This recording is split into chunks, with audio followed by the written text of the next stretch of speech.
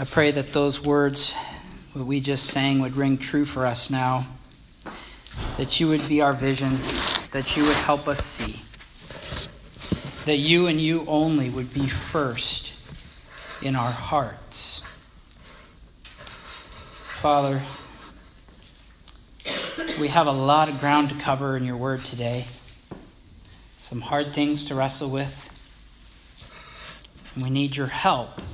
We need your help that our ears might hear what you have for us. And I need your help that my mouth might say only that which is helpful and clear. So I just ask that you would be with us and that you would teach us, Holy Spirit. We ask in your name, Jesus. Amen. So we've got a lot of ground to cover. We've been working through the first 5 books of the Bible, the Torah, and we are up to chapter 2. So I say chapter 2 because the first 5 books are really one book called the Torah. Genesis, Exodus, Leviticus, Numbers, Deuteronomy. They all tell one big message of God's plan to save the world through the serpent-conquering Son of God and seed. Who's the seed? The offspring of the woman. Eventually we find out it's Jesus Christ. So one story, and we are on chapter 2, which is the book of Exodus, and we're on the 6th chapter, verse 28, all the way up to chapter 11. So again, lots of ground to cover. Chapter 6, verse 28, all the way to the end of chapter 11. So I'll start with a question. I'm not looking for an answer, but just think about it. If you were to ask the average American on the street, who is God, what do you think they might say? Some might say he's the creator of life, of everything.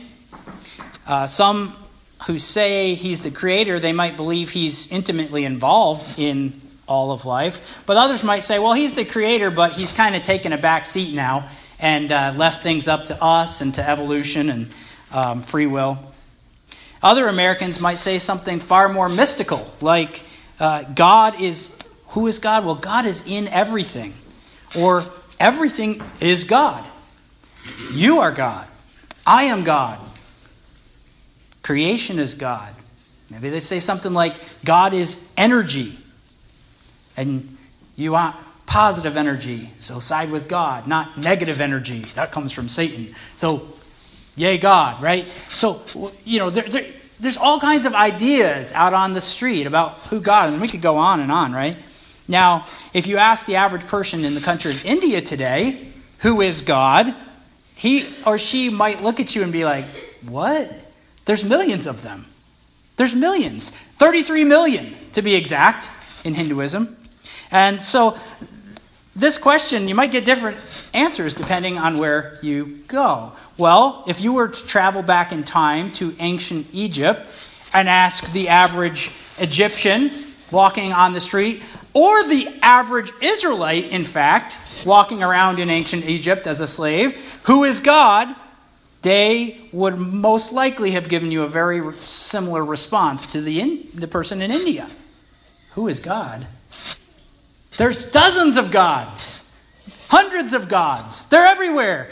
There's gods that gods in creation. There's gods. Pharaoh is God. We talked about that last week. They believed their ruler was God. So everybody believed in multiple deities back then. That was just the ancient world. You might have believed, though, that one of all those gods was like the strongest. Of course, you want him on your team, right? Like Yahweh. Oh, Yahweh, the God of the Israelites. He's like the big God. You want him on your team. But back in the day, even if the Israelites might have believed that Yahweh was the biggest and the toughest of the gods, they also believed there was a lot of other gods too. Gods that you wanted to stay on the good side of. Like you didn't want to tick them off. So even though Yahweh was supposedly the strongest God, somehow idols of all these other gods kept sneaking their way back into Israelite tents. And you see this again and again. Like, oh, Yahweh is God, yeah, but we want to hedge our bets. We want to make sure all our bases are covered. And so even though the Word of God says that Yahweh alone is God, we're not so sure. Now, as Moses is writing down the Torah that we've been working through, Genesis, and now we're in Exodus, Moses is designing his words under the guidance of Yahweh's Spirit to be a head-on assault against this kind of thinking, against the Israelite temptation to cover all their religious bases, to limp between serving Yahweh and serving other gods. No, Moses is saying, how foolish. If you've got Yahweh, it covers all the bases. Yahweh owns the whole ball field. The world is his. You don't need to hedge your bets. So back in Genesis, Moses tells us, God is the creator of everyone and everything. There are no other gods besides him. This means that any other god that someone might worship is a god created by human imagination and human hands. As the psalmist writes in Psalm 96, verse 5, he says, "For all the gods of the nations are idols, but the Lord, but Yahweh, made the heavens." He gets that straight from Genesis 1, verse 1. In the beginning, God created the heavens and the earth. Yahweh is no territorial, tribal deity. You know, you see a battle in the book of Joshua where, they think that they're going to do better against the Israelites in the hills because their God is the God of the hills, right? But Yahweh is the God of the plain, or something like tribal, like territorial deities, like, oh, we can't fight Yahweh on your turf, but we can win on our turf. No, God owns the whole world. And that's Moses' point as he's writing. And it's essential to grasp that today because in ancient Egypt, we talked about this last week, the land was full of beliefs in false gods. And Pharaoh, the king of Egypt, he even viewed himself as a divine human figure. Fully God, fully man. In other words, he saw himself as the firstborn son of the gods. And thus he's a go-between, an intermediary of sorts for his subjects and the gods of the heavens. So Pharaoh represents the rule of the gods on earth. That's what the Egyptians believed. And as go-between, it was Pharaoh's job, this human God-man person, it was his job to maintain the order of the created world and to work for the flourishing of life in his land. It's to this Pharaoh, this puny God that we talked about last week, that Moses and Aaron go and demand that he let Yahweh's people go free to worship him in the wilderness for 3 days. Now, if you were here last week, you may remember Pharaoh's response when they say, "Let my people go." Yahweh wants you to let the people go. Well, Pharaoh's response is in Exodus chapter 5, verse 2. You could look at that if you have a Bible open. Exodus 5, verse 2. Pharaoh says, "Who is Yahweh, that I should obey him and let Israel go? I do not know Yahweh, and I will not let Israel go." Those words hang like a banner over the whole rest of the book. I don't know Yahweh. Well, buckle up, buddy, because you're about to learn who he is. You're about to know the Lord. Pharaoh's greatest problem is that he doesn't know the Lord. And that's Israel's greatest problem. And it is the greatest problem of every human ever born. We aren't born knowing God because of Adam's sin in the garden years ago, which we'll look at later today. We're born without the knowledge of God. And we desperately need to know the Lord because he is the giver of life, both physical and eternal life. We desperately need to know God. To know him is what we were made for. And that's the driving purpose of the Exodus and the way it happened. The reason it happened like it did. So we're going to look this morning again at Exodus chapter 6, verse 28, all the way up through 11, verse 10. Now, the sermon could just be me reading those verses and we'd be done, right? But I'm going to try to summarize as we go along. And we're going to look at this passage in 3 steps. First, we're going to look at the hardening of Pharaoh. Second, we're going to talk about the decreation of Egypt. The decreation of Egypt. And third, we're going to look at the death of the firstborn sons. So let's start with the hardening of Pharaoh. If you have Exodus open, look at chapter 4, verse 21. We looked at it a couple weeks ago. There we read these kind of startling words. Yahweh said to Moses, When you return to Egypt, see that you perform before Pharaoh all the wonders I have given you the power to do. But I will harden his heart so that he will not let the people go. Mind you, this is before Moses had even gone to Pharaoh. It's before any part of the story has happened. And God's already telling Moses that he is going to harden Pharaoh's heart. A lot of ink has been spilled over the years trying to figure out what is going on here. Like, why would Yahweh do this? Why would he harden a heart? Doesn't he want his people to be released?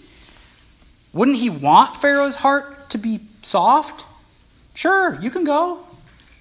Oh, Yahweh, I'll obey him. Well, here's the first thing to notice about this passage as we wrestle with it. First, God's hardening is specific in its focus. What I mean by this is that if you look at verse 21, it says that the hardening is specifically a hardening towards letting the people go. In other words, God's not saying here in Exodus 4:21, I'm going to make Pharaoh be an evil person.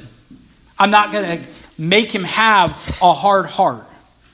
No, Pharaoh, as we've already seen, does not need any help in that department.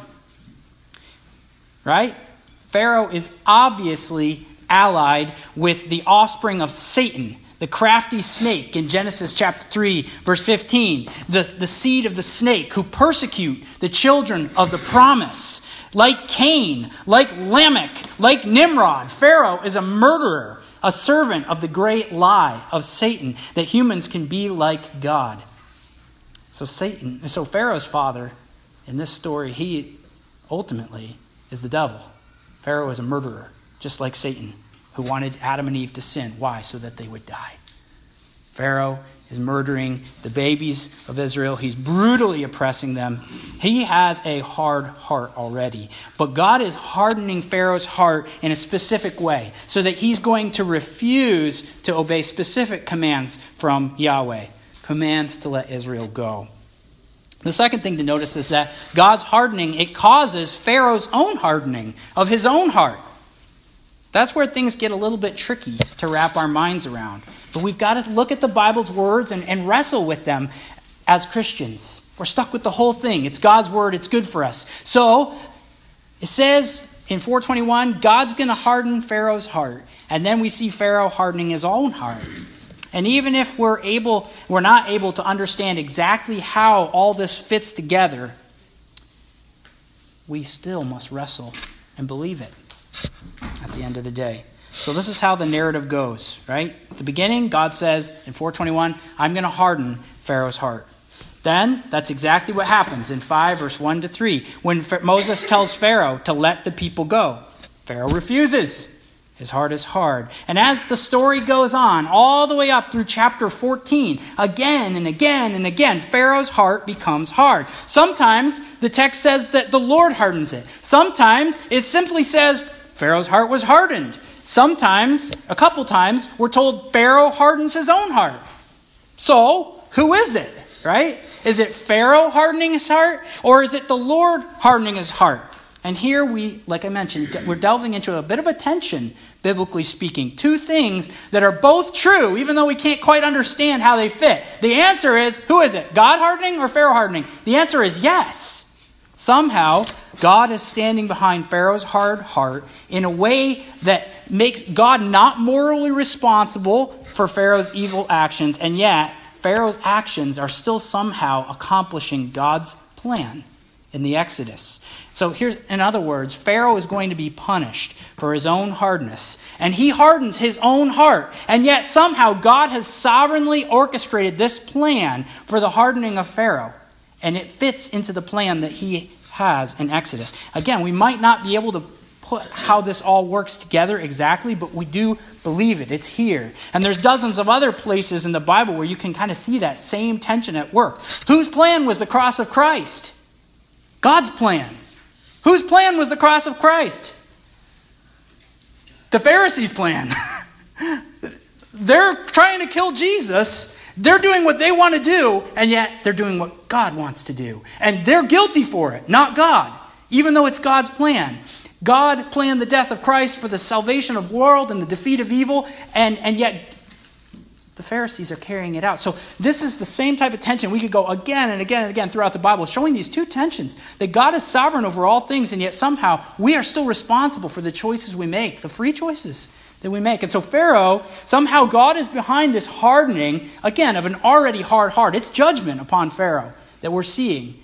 Judgment upon an evil man. And God has a lesson to teach him, a purpose. And that's the third thing to see here. This third thing to see, the purpose. And it's twofold, a twofold purpose. First, in Exodus 12, verse 12, God says, I will bring judgment on all the gods of Egypt.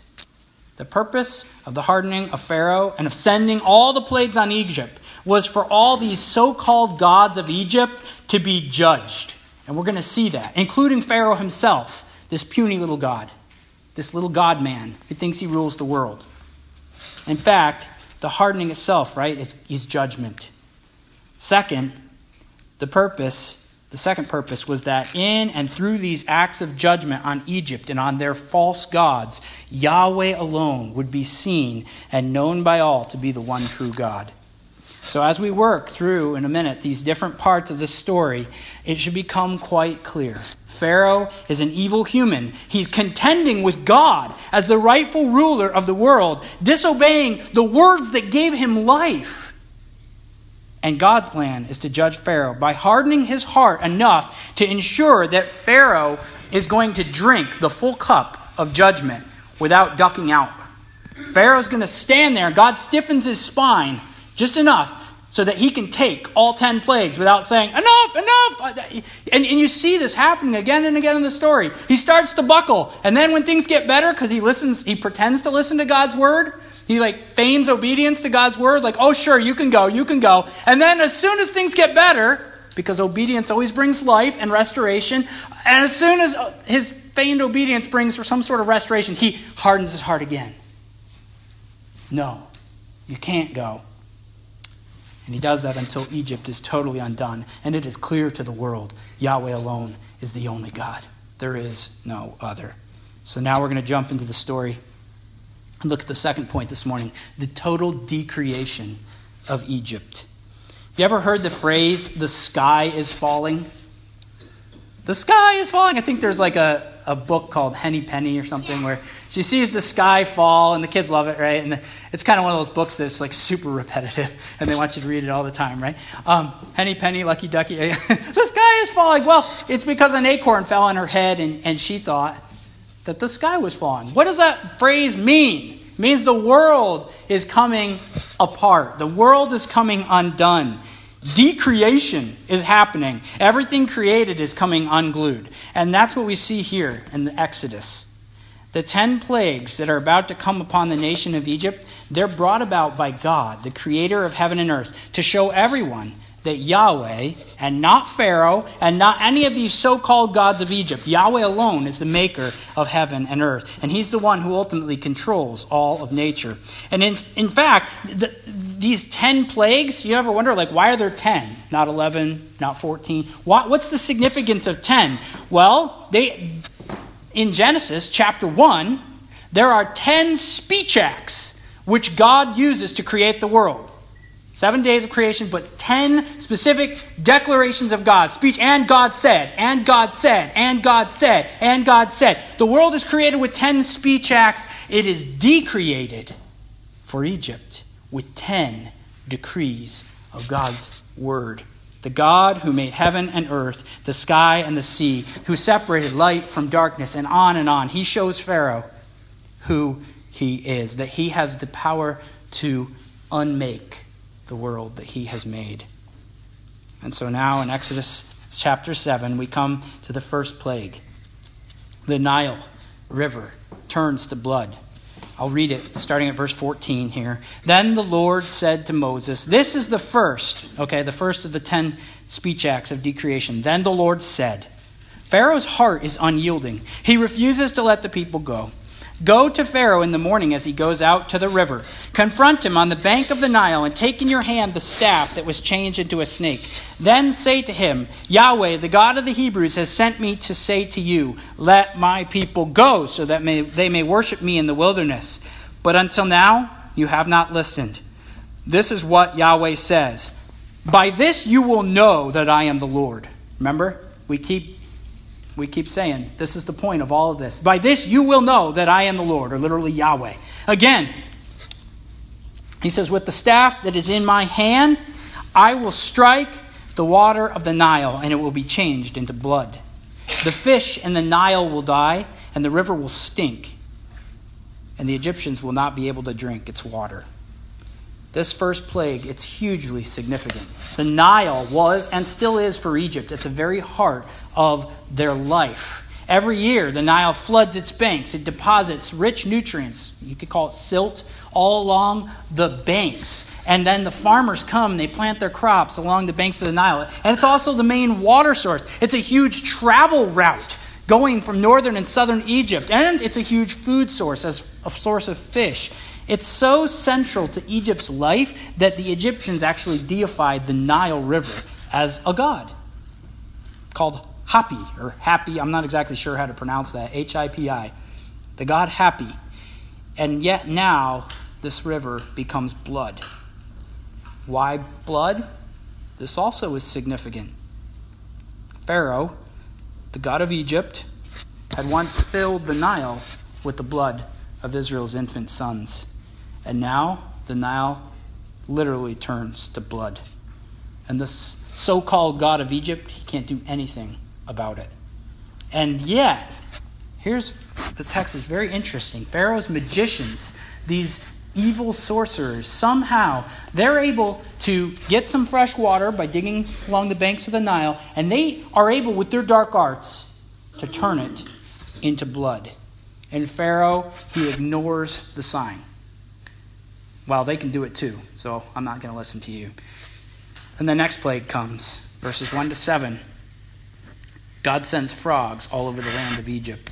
Frogs also were a sacred animal to the Egyptians. The goddess Heket had a frog's head and was responsible for fertility, according to the Egyptians. And now you've got very fertile frogs. They're everywhere. They're filling the houses and the stores and the marketplaces. They're in the bedrooms. They're in the closets. I mean, I can't imagine going to get my breakfast cereal in the morning, opening to get a bowl, and frogs come piling out. I mean, this is how bad it was. They were everywhere. So, Pharaoh, in verse 8, asks Moses and Aaron, "Oh, come pray to Yahweh to take away all these frogs.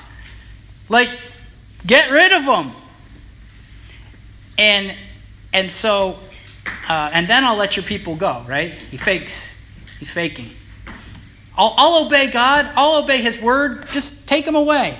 And to prove that the frogs didn't just disappear by chance, okay, like he wakes up in the morning and they're gone. Oh, I guess we just got lucky. Moses and Aaron say, name a day, name a time for these frogs to disappear, to show that Yahweh did it. And so Pharaoh's like, well, how about tomorrow morning? I don't know why he said like right now. That's what I would have said. But how about tomorrow morning, right? And so, sure enough, the very next morning, all the frogs are gone and they're piled in great heaps from one end of Egypt to the other, and they stunk, proper verb there, stunk horribly as they baked in the sun. But Pharaoh hardened his heart again. He wouldn't let the people go, just as the Lord had said. So now you get round 3. Put your hand up. Who here likes black flies? They're the bane of turkey season, right, Landon? Going through trying to hunt turkeys, you can't even concentrate because you got flies, black flies all over you. Now, in Egypt, okay, can you imagine black flies from one end of Egypt to the other in clouds like you've never seen before? Moses takes his staff, the staff of judgment, and strikes the dust, and all the dust all over Egypt becomes black flies. It's just crazy. And then the magicians, Pharaoh's dark sorcerers, they try to replicate it, and they can't. Notice their words in verse 19, chapter 8 to Pharaoh. The magicians said to Pharaoh, "This is the finger of God." Even they recognize, okay, we give up. We can't do it. They don't say Yahweh, which is interesting, but they know that it's a divine thing going on. There's a God involved. They still haven't come to know the Lord, Yahweh, but They're recognizing this is beyond them.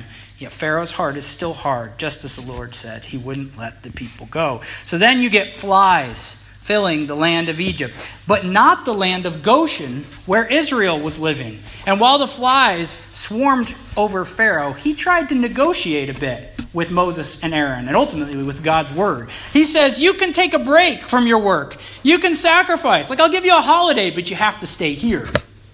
You can't leave. So, again, he's trying to negotiate. And then Moses and Aaron, they insist, no, we have to leave. We have to leave. That's God's word. That's what God wants us to do. And so Pharaoh's like, oh, okay, I'll let you can do it. So he pretends submission to God's word. And even pretend submission brings restoration. He obeys the word. Egypt is restored. The flies go away. And his heart is hardened again. Just as was the case with Adam and Eve, disobedience to God's word causes creation to come unglued, but obedience brings restoration. Right? I'll say it again. That's what we're seeing here. You disobey God's word, creation comes unglued. You obey God's word, it's restored. Pharaoh pretends, of course, to obey God's word, but the point should be clear.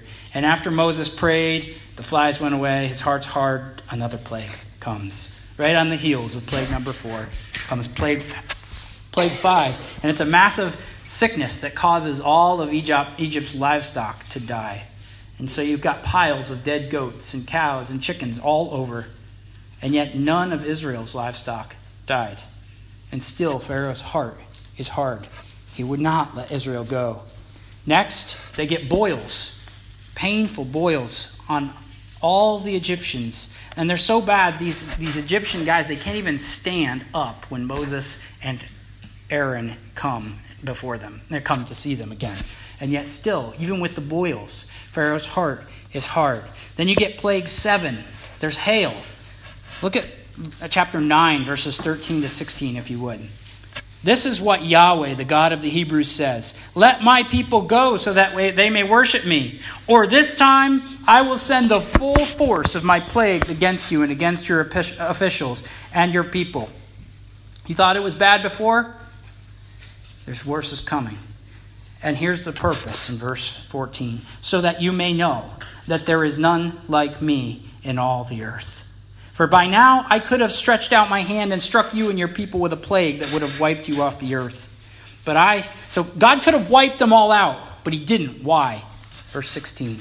I've raised you up for this very purpose, that I might show you my power, that my name might be proclaimed in all the earth. Those last words are essential for understanding this. That's the purpose of the hardening. It's the purpose of the plagues. It's the purpose of Pharaoh's very existence. I raised you up, Pharaoh, for this very purpose, that I might show you my power and that my name might be proclaimed in all the earth.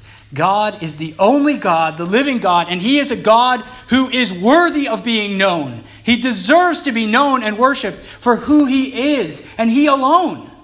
There is no other. And then the hail comes.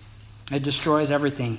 But those who feared Yahweh in Egypt brought their servants inside, as well as their animals that they must have acquired since the previous plague. And though everyone's crops were shredded by the hail, those who heeded God's word, they did not die. They were spared. But look at verse 21. Those who ignored the word of Yahweh left their slaves and livestock in the field.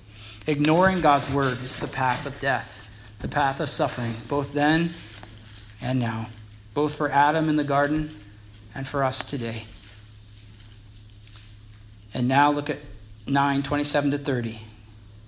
Now you think Pharaoh maybe is starting to get it, at least for a minute. This time I have sinned, Pharaoh said to them. Yahweh is in the right, and I and my people are in the wrong. Pray to Yahweh, for we have had enough of thunder and hail. I will let you go. You don't have to stay any longer.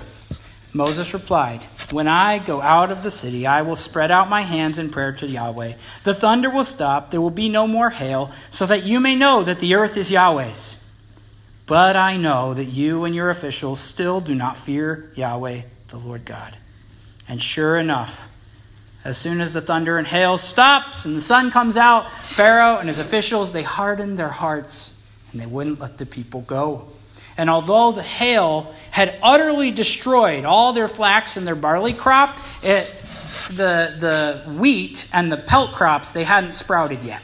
And so it seems like Pharaoh and his officials might have been banking on that. Like, well, half our crops are gone, but we still got our wheat, so we'll still be able to make bread. We're going to be good. Well, the next plague takes care of this. The 8th plague. It's the plague of locusts. The locusts ate everything left. Chapter 10, verses 1 to 2. Go to Pharaoh, for I have hardened his heart and the hearts of his officials, so that I may perform these signs of mine among them, that you may tell your children and grandchildren how I dealt harshly with the Egyptians and how I performed my signs among them, and that you may know that I am Yahweh. And so Moses and Aaron go to Pharaoh and they demand that he let the people go in obedience to Yahweh once more. And this time, Pharaoh's own officials tell Pharaoh, wake up, right? The land is utterly destroyed. Let the people go. And after negotiating, again, he's trying to negotiate with Israel. He's like, well, just send the men. The ladies, children, they can stay here. Send the men to go sacrifice and worship the Lord. But Moses and Aaron, they would not budge. And even though Egypt is completely ruined, Pharaoh yet again hardens his heart. And the swarm of locusts descend and destroy everything in their path. A modern swarm of locusts, they say, is probably about 80 million locusts in a good-sized swarm. And they destroy everything for miles. Can you imagine how many locusts were in the swarm that destroyed the whole country of Egypt? I just can't imagine. Billions at least of locusts. Never before and never since had there been such a bad locust plague. And once again, you see Pharaoh admit, I've sinned. I did wrong. You can go. And then the plague stops. And once again, he hardens his heart. And now we come to one of the most important plagues, the 9th one. The most important, one of the key gods of Egypt was the god Amun-Re, the sun god. And in the 9th plague, why would you worship the sun? Well, think, the sun gives light. It gives life to everything. And if you were just trying to pick something in creation to worship, that'd be a good place to start. And yet they're worshiping the sun, not the creator of the sun. And so God, in the 9th plague, the one true God who made the world, who made the sun, plunges Egypt into utter blackness. Now you remember back in Genesis 1, maybe you remember how the story starts out. In the beginning, God created the heavens and the earth was void and formless, and darkness was over the face of the waters, and the Spirit of God was hovering over the waters. So you had darkness in Genesis chapter 1, verse 2. The decreation of Egypt is almost completely, it's complete. Egypt is plunged back into pre-creation darkness. The chaos has returned. Why? Because of disobedience to the very words that gave creation its life. God's word brings life to creation in Genesis 1. Break it, and it comes unglued. That's the point. That's what God is teaching Pharaoh. That's what he's teaching all of Egypt. That's what he's teaching Israel. And that's what he's trying to teach the world. Pharaoh didn't have the power to make the sun rise. Only the creator of the sun had that kind of power. And so something somehow blots out the sun. I think it's a miracle. Some people say maybe it was an eclipse, but it was so dark they couldn't even see where they were going. God miraculously blots out the sun. And now we come to the 10th and most horrible of all the plagues. And it's so significant, I just wanted to break it off as a separate point this morning. The death of the firstborn sons.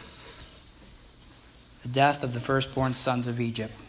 So we can't understand the significance of this plague unless we start to understand biblically the significance of a firstborn son, both in the Bible actually and in the ancient world.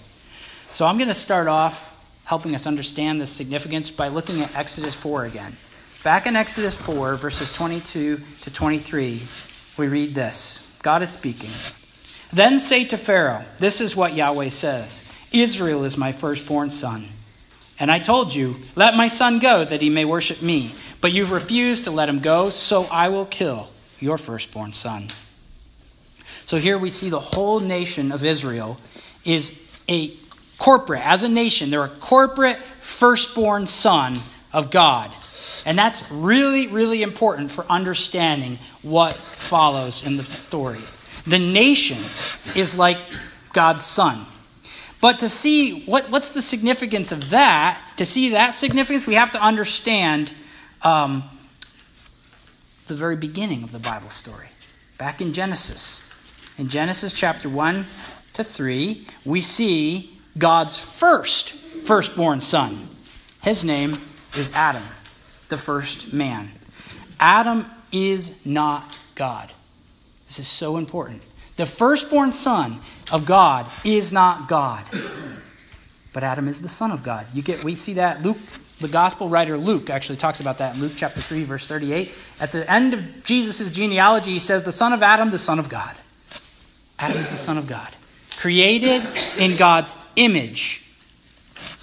To image and to reflect the worth of God and the character of God. And to rule creation.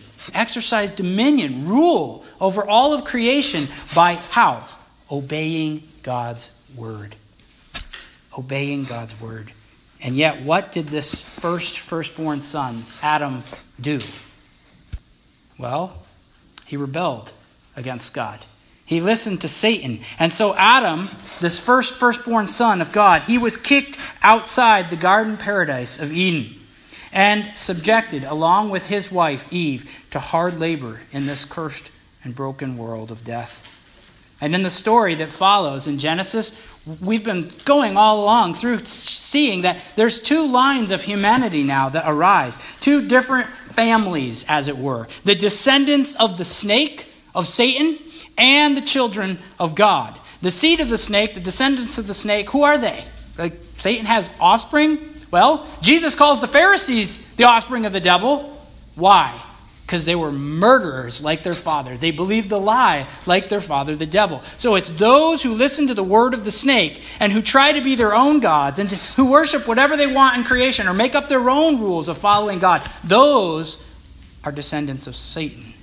It's those who follow God and obey his word and find life by walking with him and trusting him. Those are the children of God. And so at the beginning of the Genesis story, we see these two lines set up. Those who follow Satan, those who follow God. And then we're given a promise of restoration in Genesis 3, verse 15. One day, we've talked about this all along, there is coming a day when a descendant of Eve, a descendant of the woman, would defeat Satan and all his followers.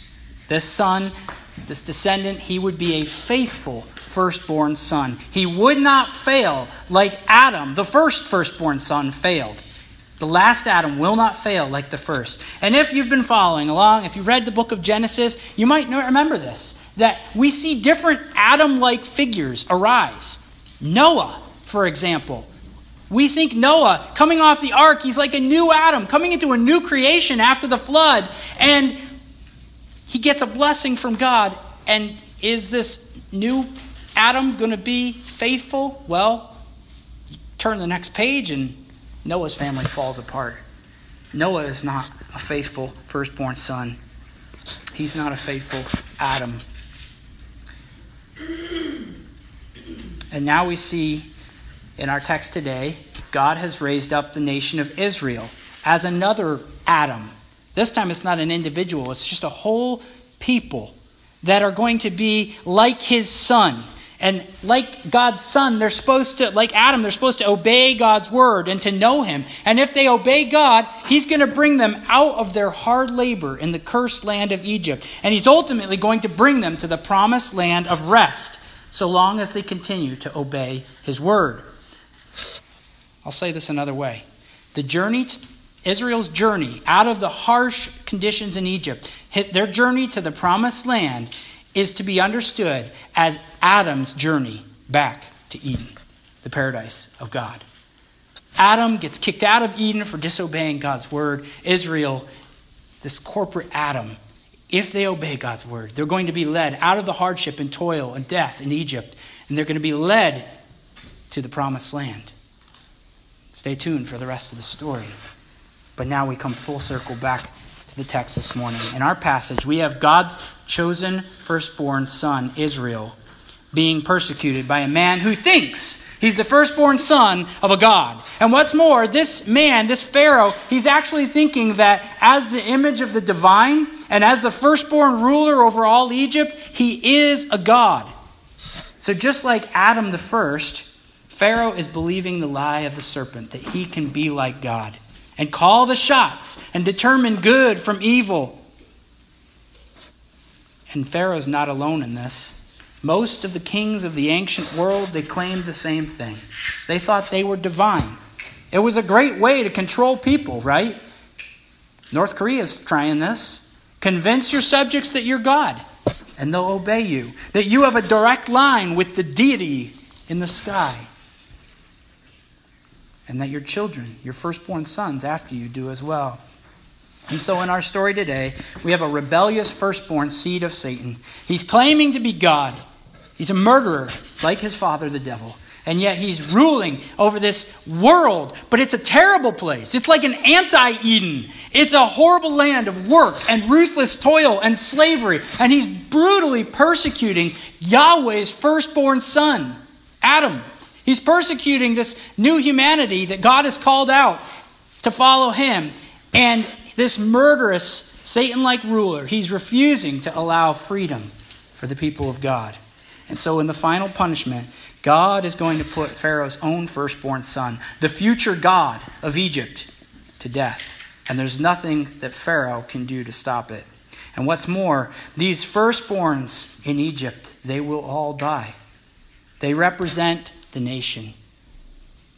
Just like Adam represents humanity, just like Israel, the firstborn sons of Israel represent the nation of Israel, so these firstborn, they represent Egypt, and as a nation, Egypt will be judged. And yet there's a problem in our passage. God's firstborn son, Israel, they're really sinful too. Okay? In this passage, there's no good guys and bad guys, really. Israel did not know who Yahweh was yet. They weren't really any different than the Egyptians in their hearts. They were worshiping the same gods. We see that at the end of Joshua, where Joshua is like, put away, Joshua 24, he tells the Israelites, put away the gods that you worshiped back when you were in Egypt.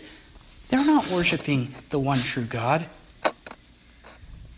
The only difference was that God had sworn to the Israelite forefather Abraham that the promised rescuer of the world, Jesus Christ, would come through Israel. And yet Israel has been, and as we keep reading, they will continue to be God's unfaithful son.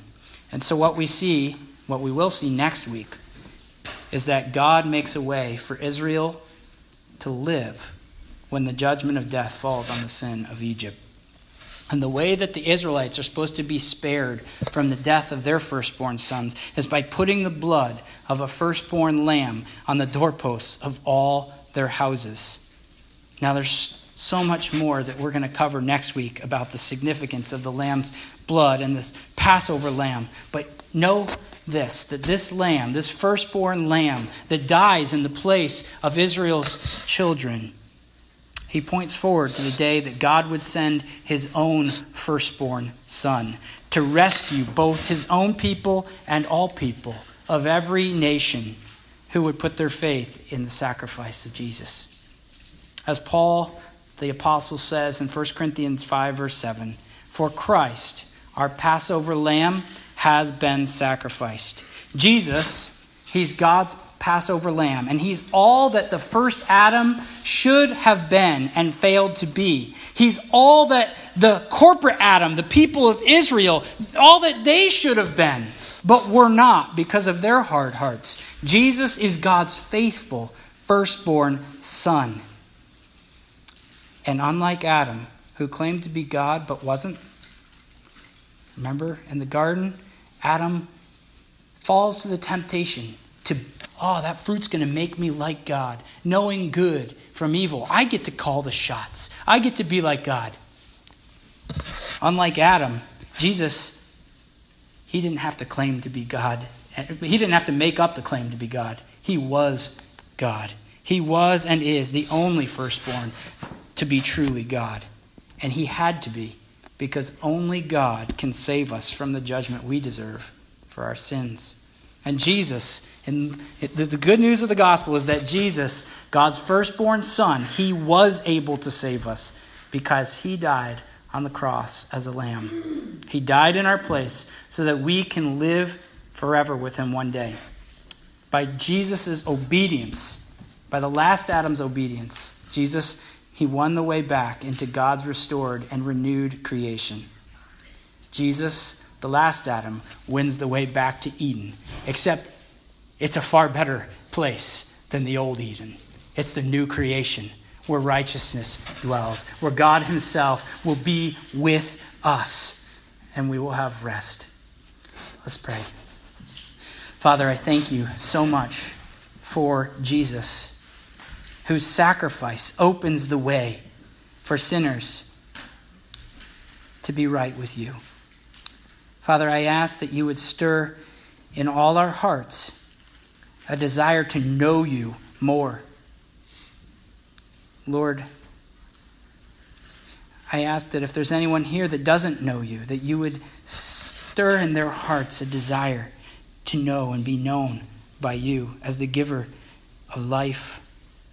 Lord, Jesus says this is eternal life, that they may know you, the only true God, and Jesus Christ, whom you have sent. I pray that we would press on to know the Lord. In your name I pray, Lord Jesus. Amen.